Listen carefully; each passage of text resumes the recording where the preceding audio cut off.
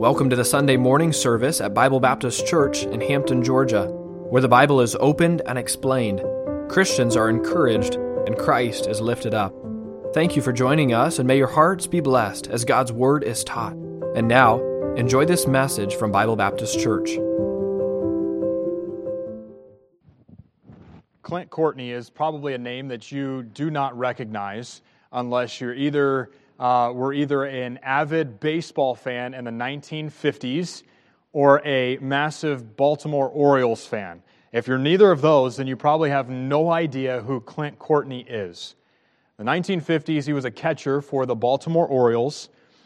You will not find his name in Cooperstown. In fact, his picture didn't even don one of the cards that would come in the bubblegum packages back in the day. He was just kind of your ordinary baseball player, but he was remembered for his tremendous acts of heroism there on the field. And he was known by his family and by his teammates as Scrap Iron. It's kind of how he played. He really didn't make any memories for people to remember, except for his family probably remembered a couple of the plays that he made, and some avid fans. But other than that, Clint Courtney is kind of one of those names that just kind of disappeared off into the distance, even as we continue to play the great game of baseball today. As a catcher, you get bruised up pretty bad, especially back in the day when they allowed runners to run through you and plow through you. It was a difficult position to play. And yet, Clint Courtney never quit. He never let an injury keep him out of a game, hence the nickname Scrap Iron. There would be times that batters would miss the ball only to hit his shin, times that the ball was foul-tipped only to hit him. There would be times that runners would completely plow him over or slide in spikes first. And as Clint Courtney would fall over into the ground, the dust would rise. He would stand back up, dust off his pants, hit his mitt 2 times, and then motion to the pitcher to pitch again. There was never a time in which Clint Courtney said, "Hey, I need a sub. I need someone to take my place." He always took action. And there was never a moment in which the game did not go on without Clint Courtney. He was always out there. Clint Courtney never quit. He resembled a prisoner of war, a warrior, as he would wear bandages. He would wear splints, braces, other kinds of paraphernalia that prisoners of war would wear. Some made fun of him, calling him absolutely insane to put his body through that. Others remembered him as a true champion.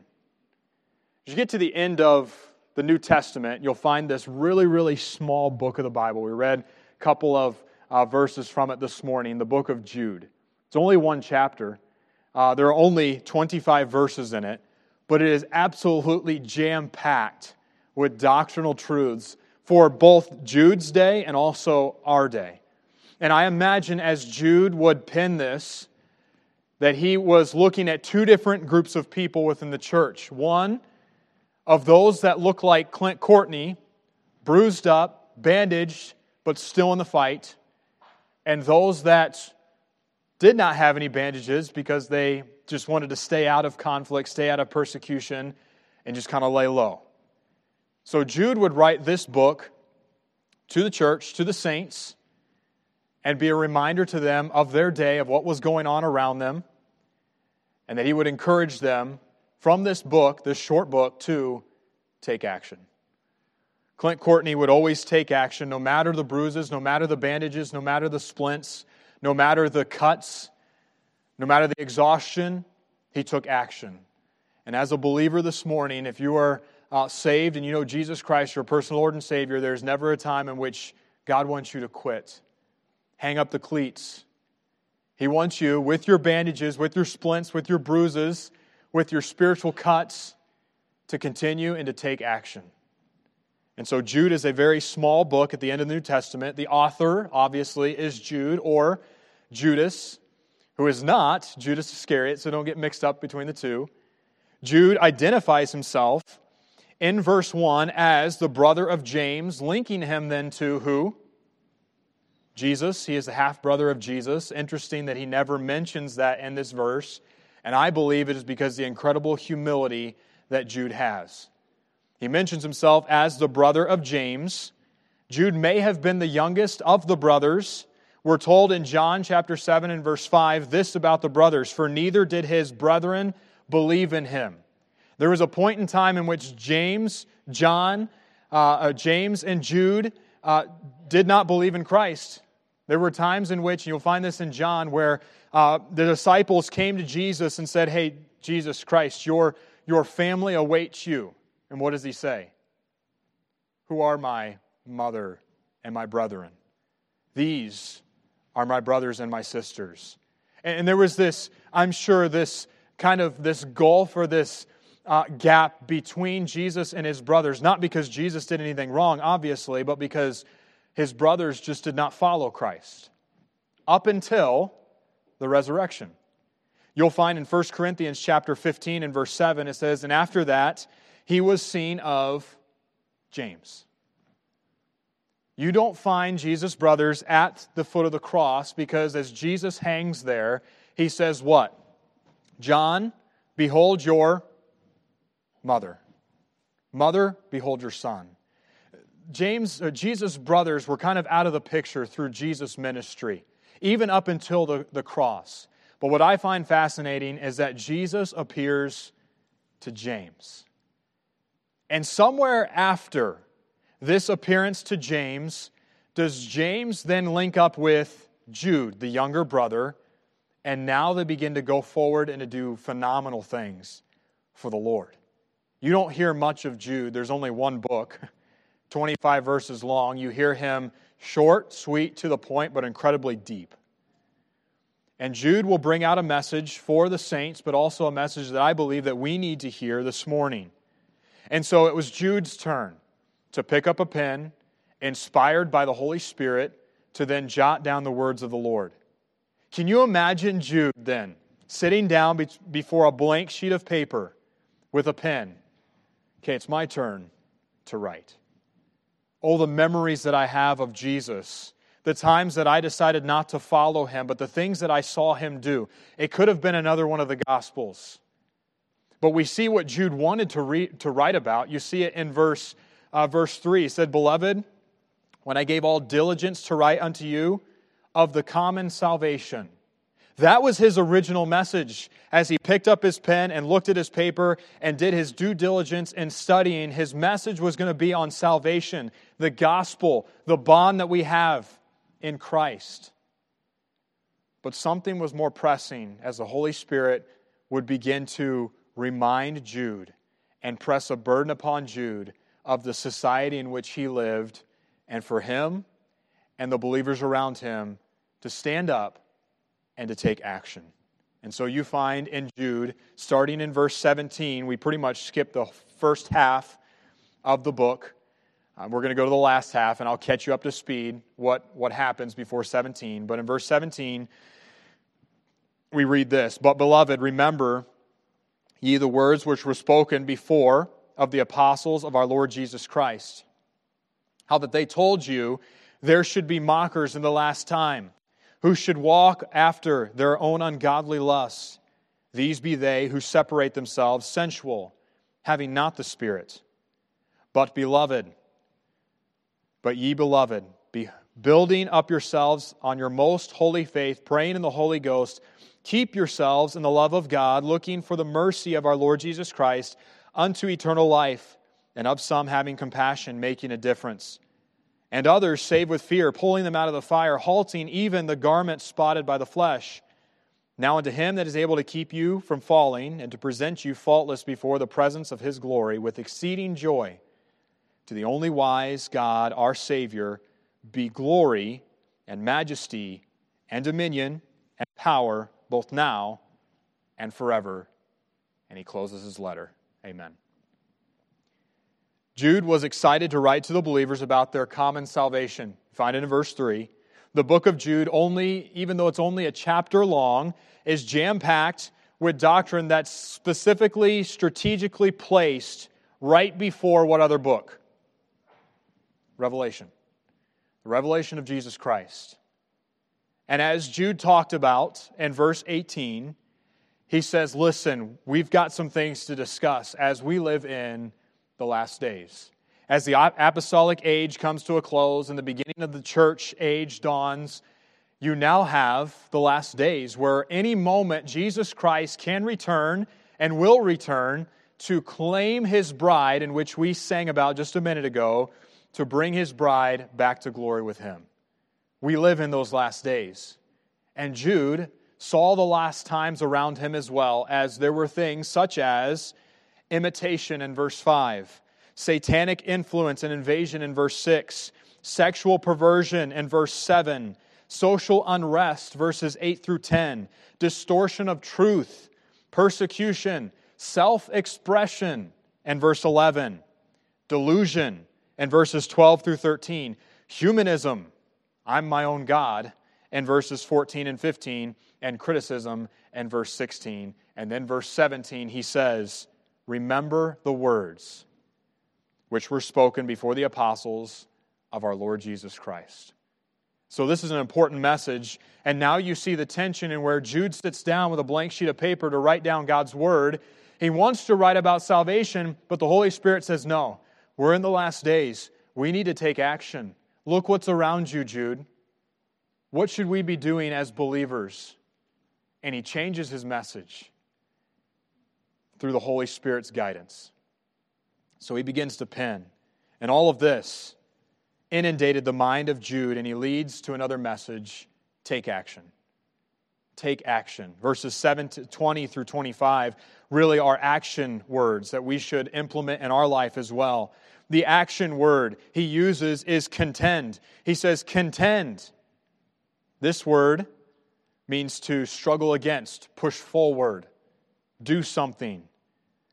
Jude in verse 4 says, for there are certain men crept in unawares, who were before of old ordained to this condemnation, ungodly men, turning the grace of our God into lasciviousness and denying the only Lord God and our Lord Jesus Christ.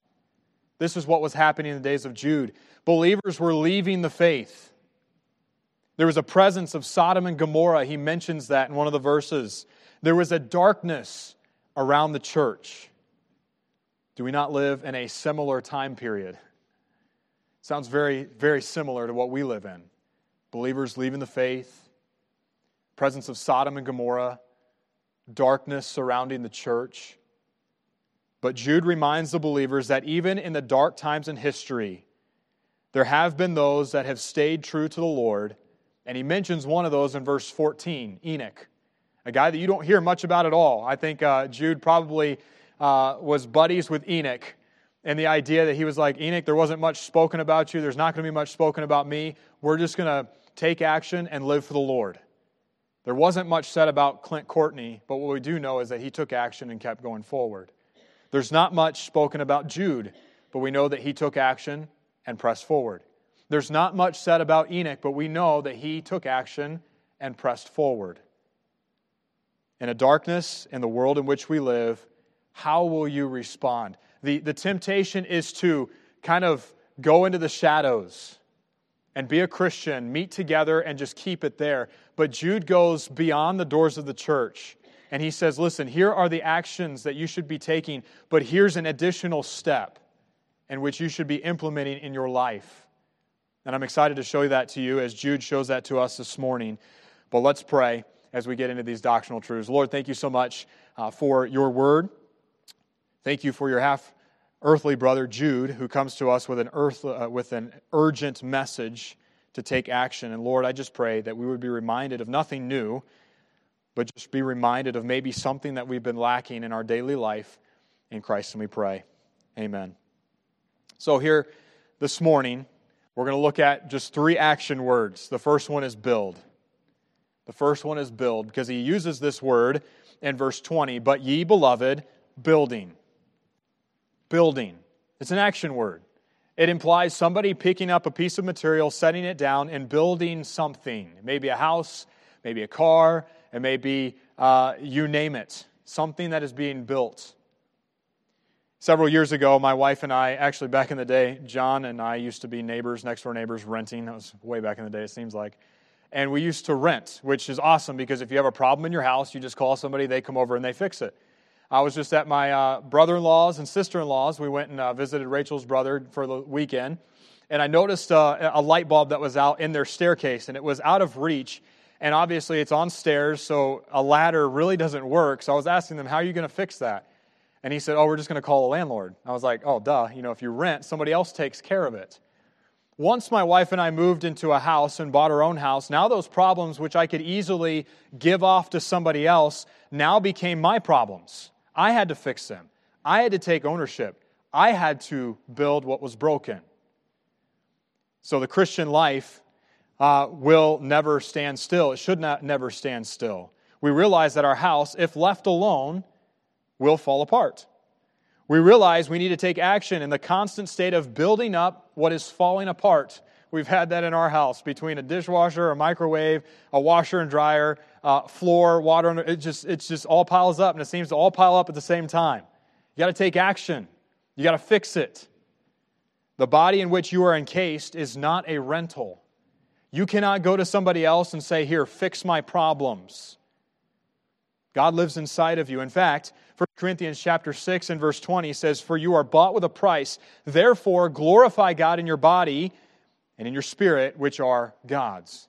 In a sense, your body is a rental. God has given it to you, but it's not a rental in the fact that you must be the one to step up, step forward, and to start correcting the areas of your life in which God has told you to correct. The Christian house, your spiritual life, will fall apart if left alone.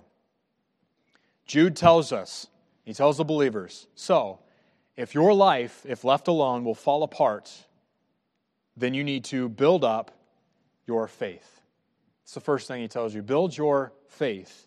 The word faith is the same word that is used in Jude, verse 3, when he says to earnestly contend for the faith. That action word, contend. Contend for the faith. It's equal to the gospel. There's a lot of temptation outside the doors of the church, and Jude says, stay close to the book. Stay close to God's word. I know it seems Sunday schoolish. These kids over in children's church are learning to read your Bible, pray every day, and you'll grow, grow, grow. But these are truths in which we need daily as an adult, because if we are not building in the faith, our spiritual house will crumble. We just talked about in youth life this morning the idea of hope. Hope gives us energy to move forward. And Malachi brings a message to the people of Israel, and he says, listen, stay close to God. Stay close to God. Stay close to the promises of God, because it's in the promises and the words of God that give you hope, that keep you moving forward. And Jude says the same thing. Build in your faith. It has been said, stay close to the book, and you won't be tempted by what's at the end of the hook. If you're not in God's Word, everything around you will look appetizing. But if you're in God's Word, you'll be able to notice and identify Satan's tactics in your life. John Phillips would say it this way: master the book, and then let the book master you. Let God work through you as you go to God's Word and build in your faith. He doesn't stop there, though. He says in verse 20, but beloved, building up yourselves on your most holy faith, he then says what? Praying in the Holy Ghost. So the next action in which we should take, the next building block, is in prayer. Warren Wiersbe would say this: if all we do is read and study the Bible, we will have a great deal of light, but not much power. However, if we concentrate on prayer and ignore the Bible, we may be guilty of zeal without knowledge. Both God's Word and prayer go hand in hand. We must be building in our faith in God's Word, and we must be building in prayer. But notice how Jude puts it. He doesn't just say, okay, read your Bible and pray. How does he say we ought to pray? Praying in the Holy Ghost. It has been said, prayer is not getting man's will done in heaven. Rather, it is getting God's will done on earth. How often do we look to heaven to get what we want, rather than asking God what He would like? It's so easy to go before the Lord with our cares and our needs, and He wants us to do that. He wants us to bring our needs and our cares before Him. But how often is that our number one agenda, is to bring our needs and our will to the Lord and say, Lord, this is what I want. This is what I need. If I had this, it would make life much smoother. Instead of going before the Lord, as Jesus did, and said, Father, nevertheless, not my will, but yours be done.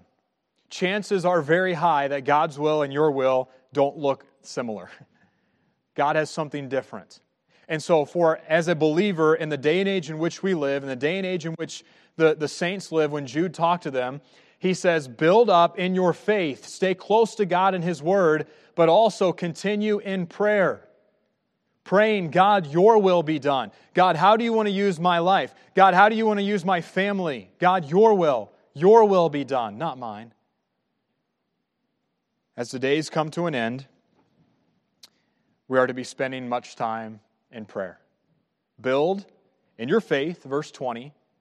Build in prayer, verse 20. Then he says, verse 21, keep yourselves in the love of God. So build in love. Now, when I first read this verse, I was a little puzzled because it seems like God's love is an umbrella in which He holds, and He continues to walk through life, and I got to make sure that I'm in God's love. But what we see through God's Word is God will always love us. We learned that in Youth Life this morning as well, that God's love never changes, and that God's love is forever. And so it must not mean that Jude is telling us, make sure that you keep under the umbrella of God's love. It must mean something different. So I went to a couple of passages of Scripture that were correlated, that help us out. John 15 and verse 9, as the Father hath loved me, so have I loved you. Continue ye in my love. John 15 and verse 10, if ye keep my commandments, ye shall abide in my love, even as I have kept my Father's commandments and abide in His love. 1 John 2 and verse 5, but whoso keepeth His word, in him verily is the love of God perfected. Hereby know we that we are in Him. Psalm 97 verse 10, ye that love the Lord hate evil. The idea here is that Jude is telling us that we ought to be loving God. How do we properly love God? It is to obey what God has asked us to do and take delight in doing so. How do we grow in God's love? It is to obey what He has commanded us to do. If you love me, keep my commandments. So when Jude tells the believers here, keep yourselves in the love of God, what is he saying? Keep doing what God has asked you to do. Don't stray away from the truth. If you truly love God, you will keep His commandments. If you truly love God, you will obey what He wants you to do. And as Psalm 97 tells us, if you truly love God, you will hate evil. So for the believer that decides that I will go to church on Sunday, and I'll bring my children to church on Wednesday, but throughout the week I'm kind of careless with what I do, and I don't truly obey God to the utmost that I know that I should, what am I saying with my life? I'm not keeping myself in the love of God. I'm not loving God. He still loves me, but I'm showing through my actions that I love something else. That I don't love God 100% with my life. That I love something, someone, more than I love God. And Jude says, listen, the world around you is growing dark. It has a tinge, a drop of Sodom and Gomorrah. It has an attraction. Build yourself up in God's Word. Build yourself up in prayer. God, your will, not mine. And stay true to what God has asked you to do. Love Him with all your heart, your soul, and your mind. Guard yourself. It's this idea that when you go to Proverbs and it tells you to keep your heart with all diligence, for out of it are the issues of life. Jude uses the same word. Keep yourself in the love of God. Guard your life. Don't let things come into your life that keep you from loving God 100% how you should be. Have you allowed a television show? Have you allowed music? Have you allowed worldly pleasures to creep in and to take the place of God? Are you guarding your love for Him? He won't stop there. He'll say, keep in God's love. Build yourself in God's love. Build yourself in prayer. Build yourself in your faith. But then he also says, build yourself in waiting. Look at verse 21. Keep yourself in the love of God, looking for the mercy of our Lord Jesus Christ unto eternal life. This word looking means to earnestly wait for.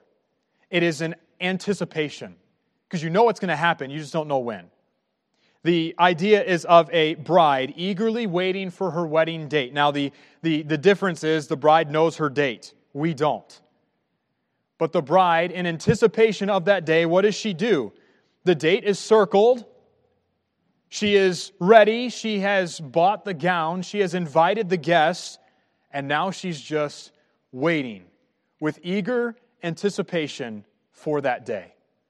It also has, children, if you're like, I'm not married and I'm not getting married, it has this idea, is that on Christmas Eve, you're looking at the tree and you see all the presents beneath it and you're just waiting with anticipation to just bust through every box that's under that tree. That's the idea. Jude says, listen, you ought to have an anticipation, an eager excitement that Jesus Christ is coming back. You don't know when, but you ought to be waiting and you ought to be looking.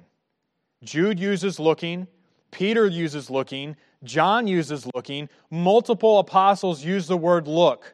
And it's a reminder for us today that if we're not looking for His return, we're looking at something else. We have been created with an innate ability to focus on one thing and one thing only.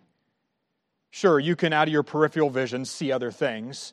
But as I look at my wife, I am talking with her and she is my focal point. But if she's talking and I'm looking somewhere else, my attention now is not looking at her, it's looking at something else. And Jude is reminding the believers, listen, the temptation has been to not look at Jesus, but to look at something else. Look at the turmoil, look at the politics, look at the sin around you, look at what's fun, look at what's attractive, look at the next thing on your calendar. We are looking constantly, but Jude says we're looking at the wrong thing. Look for, and I love how he describes it. He says, looking for what? Mercy. It is of the Lord's mercy that we are not what? Consumed. As the world looks for the day of judgment, we as believers look for the day of mercy. And I'm so excited for that day. And I'm so thankful that God decided to give to us His Son, Jesus Christ, to be, as we will celebrate later, the sacrifice in our stead. And because of that, we can echo what Jude says and we can say, I'm looking for the day of mercy. I'm looking for that day in which He returns and grants us and shows us even more of His mercy. And He shows us mercies every day. They're new. Great is Thy faithfulness. But imagine a day in which we stand face to face before God and all of His mercy will be given in the form of eternal life with His dear Son, Jesus Christ. 2 Peter chapter 3 and verse 12, Peter says, looking and hasting unto the coming day of the Lord, wherein the heavens, being on fire, shall be dissolved, and the elements shall melt with fervent heat. Titus talks about this as well in chapter 2 and verse 13, looking for that blessed hope and the glorious appearing of our great God and our Savior, Jesus Christ. These are all actions that we must take in building a sure foundation.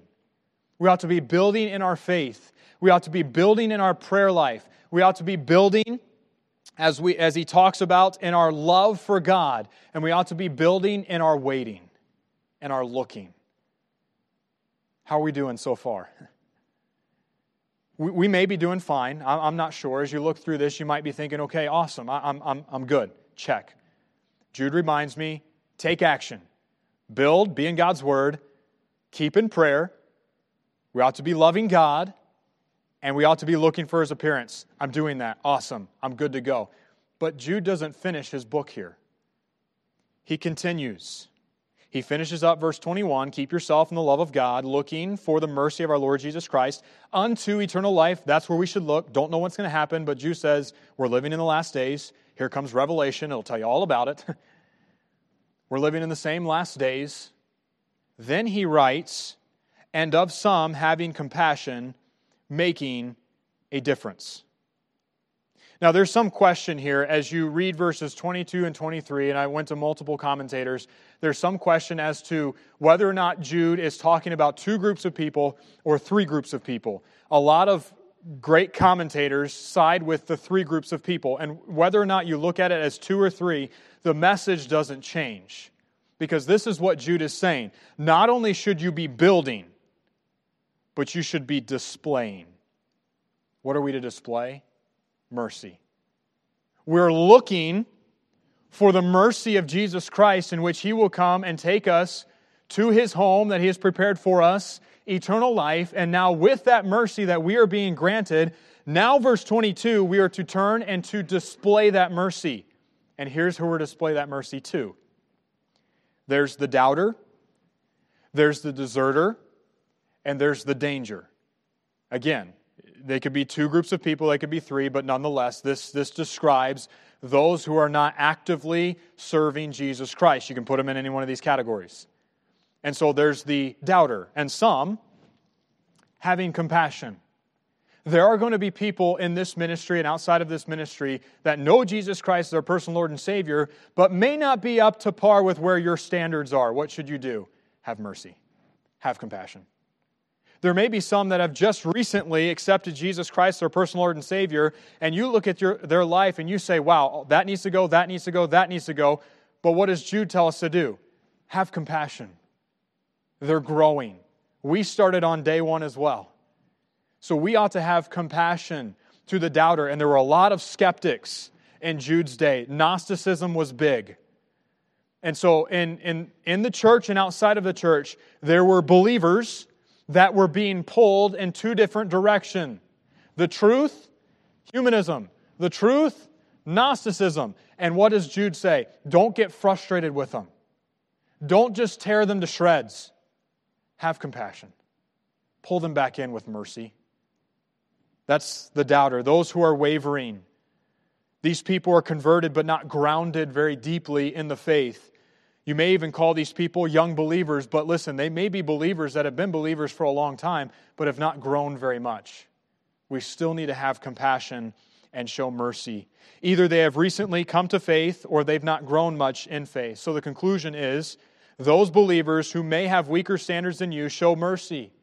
Those believers that don't seem to be growing very fast spiritually, show mercy. That's the doubter. Now he goes into verse 23, and others save with fear. Now he uses this word fear, and this is important for us to grasp as we read this verse. But there's the doubter, being pulled, wavering back and forth. Is this what I ought to do? Is this double-minded almost? Then you have the deserter. Those that have deserted the faith and are of need of rescuing from apostasy. Apostasy is rampant in today's age, and it's rampant here in Jude's age. And this is why he's saying, listen, go after those. Don't just say, oh, another lost cause, another one that truly wasn't saved. I hope the next one that gets saved truly sticks.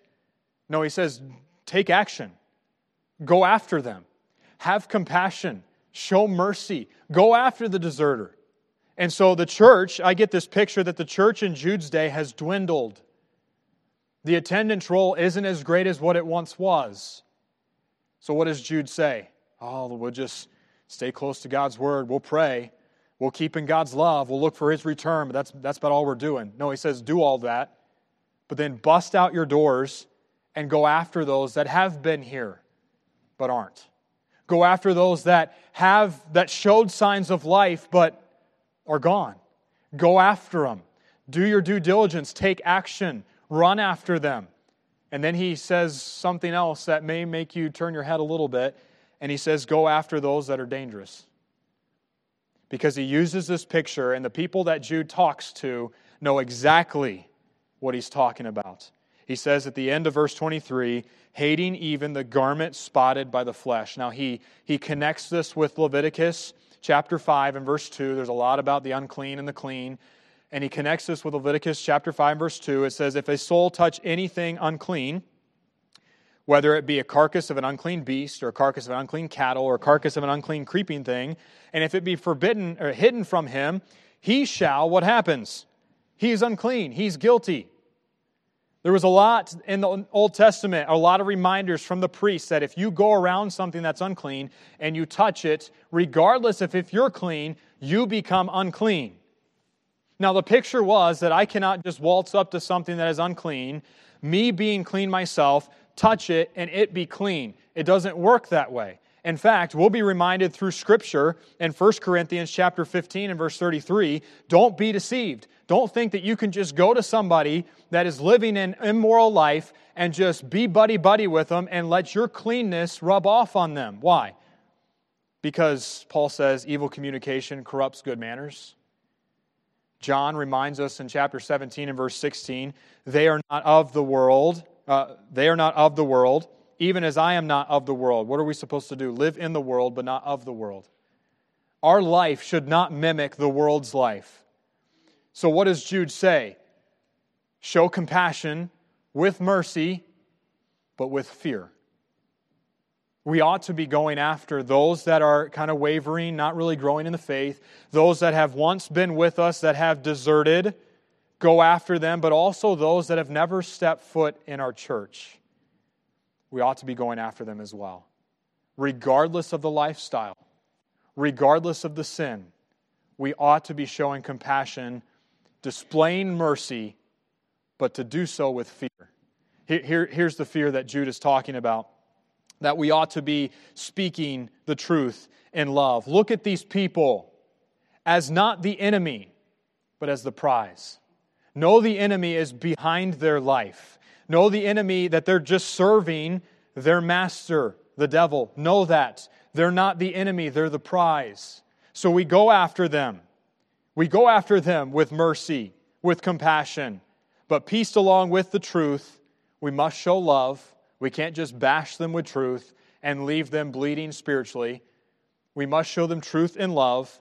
Ephesians 4 and verse 15, but speaking the truth in love may grow up into all things, which is the head, even Christ. So what are we to do? We are to show mercy with fear. So are we to be less prudent in our dealings with these people? Less likely to talk to them? Less likely to share Christ with them? Absolutely not. We should be then, with the strong language here, showing or displaying fear along with our mercy. What is this fear? It is a caution. It is a caution that, apart from Christ, this could be you. Peter will remind us, take heed lest you fall. Guard yourself. Go after these people, but make sure you put your guard up first. Show compassion, show mercy, but do so with fear. These people are the people that you're going to come in contact with. A person that is young in the faith, that hasn't grown much.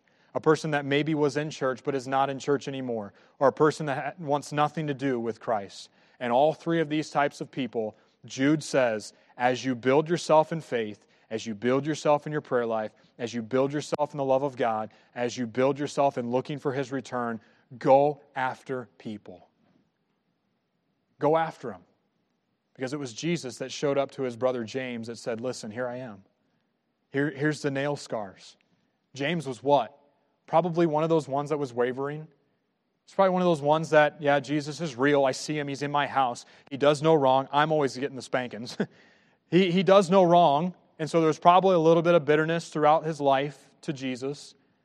When Jesus shows up to him and he says, listen, James, I've been the one that you've been missing the entire time. James gets on fire for God. And Jude comes right along with him. And now you read their writings in Scripture of brothers that decide, listen, we need to serve Jesus. And so as believers, we need to go to the doubter. We need to go to the deserter. We need to go to the dangerous and share the good news of Jesus Christ, but do so with compassion, with fear, displaying mercy. And then lastly, and I love how he wraps up this book, we need to commit. Build, display, now commit.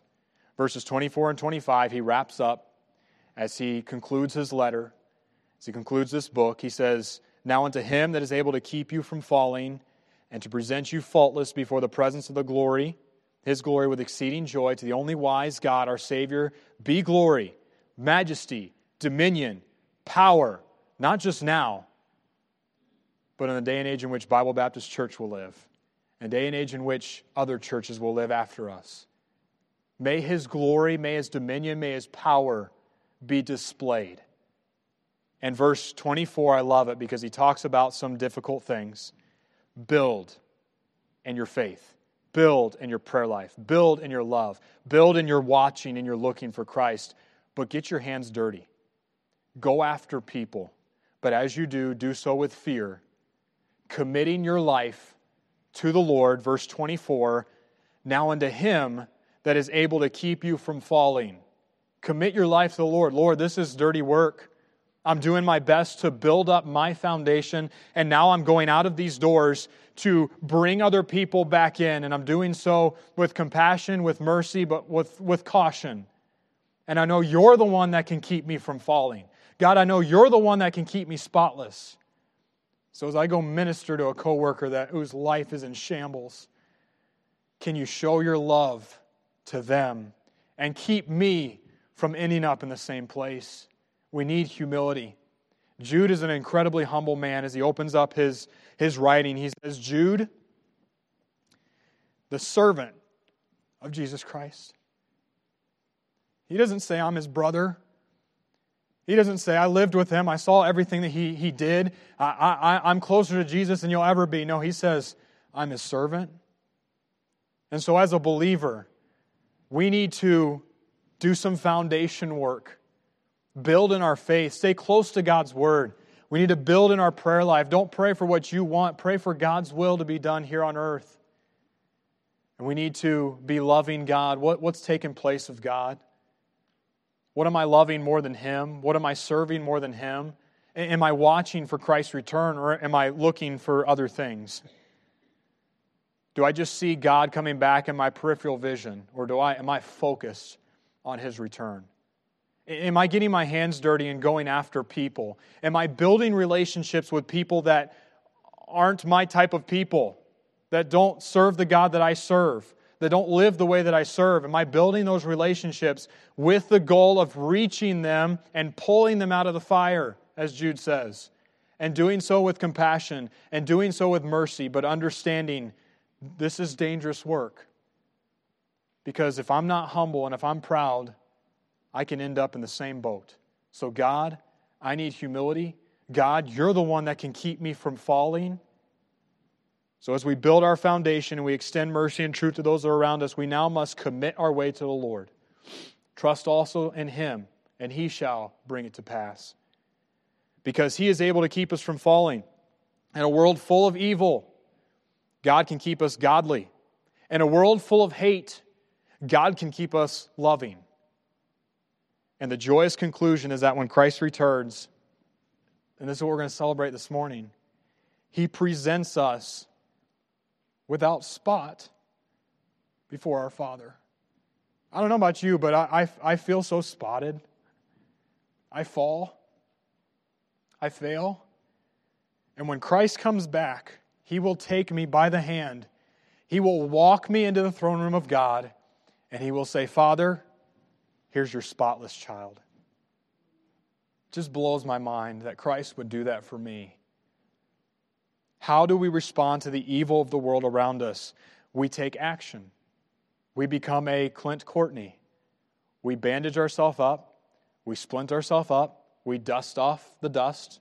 We pound our mitt. And we get back in the game. God wants us to take action. How do we do that? We build.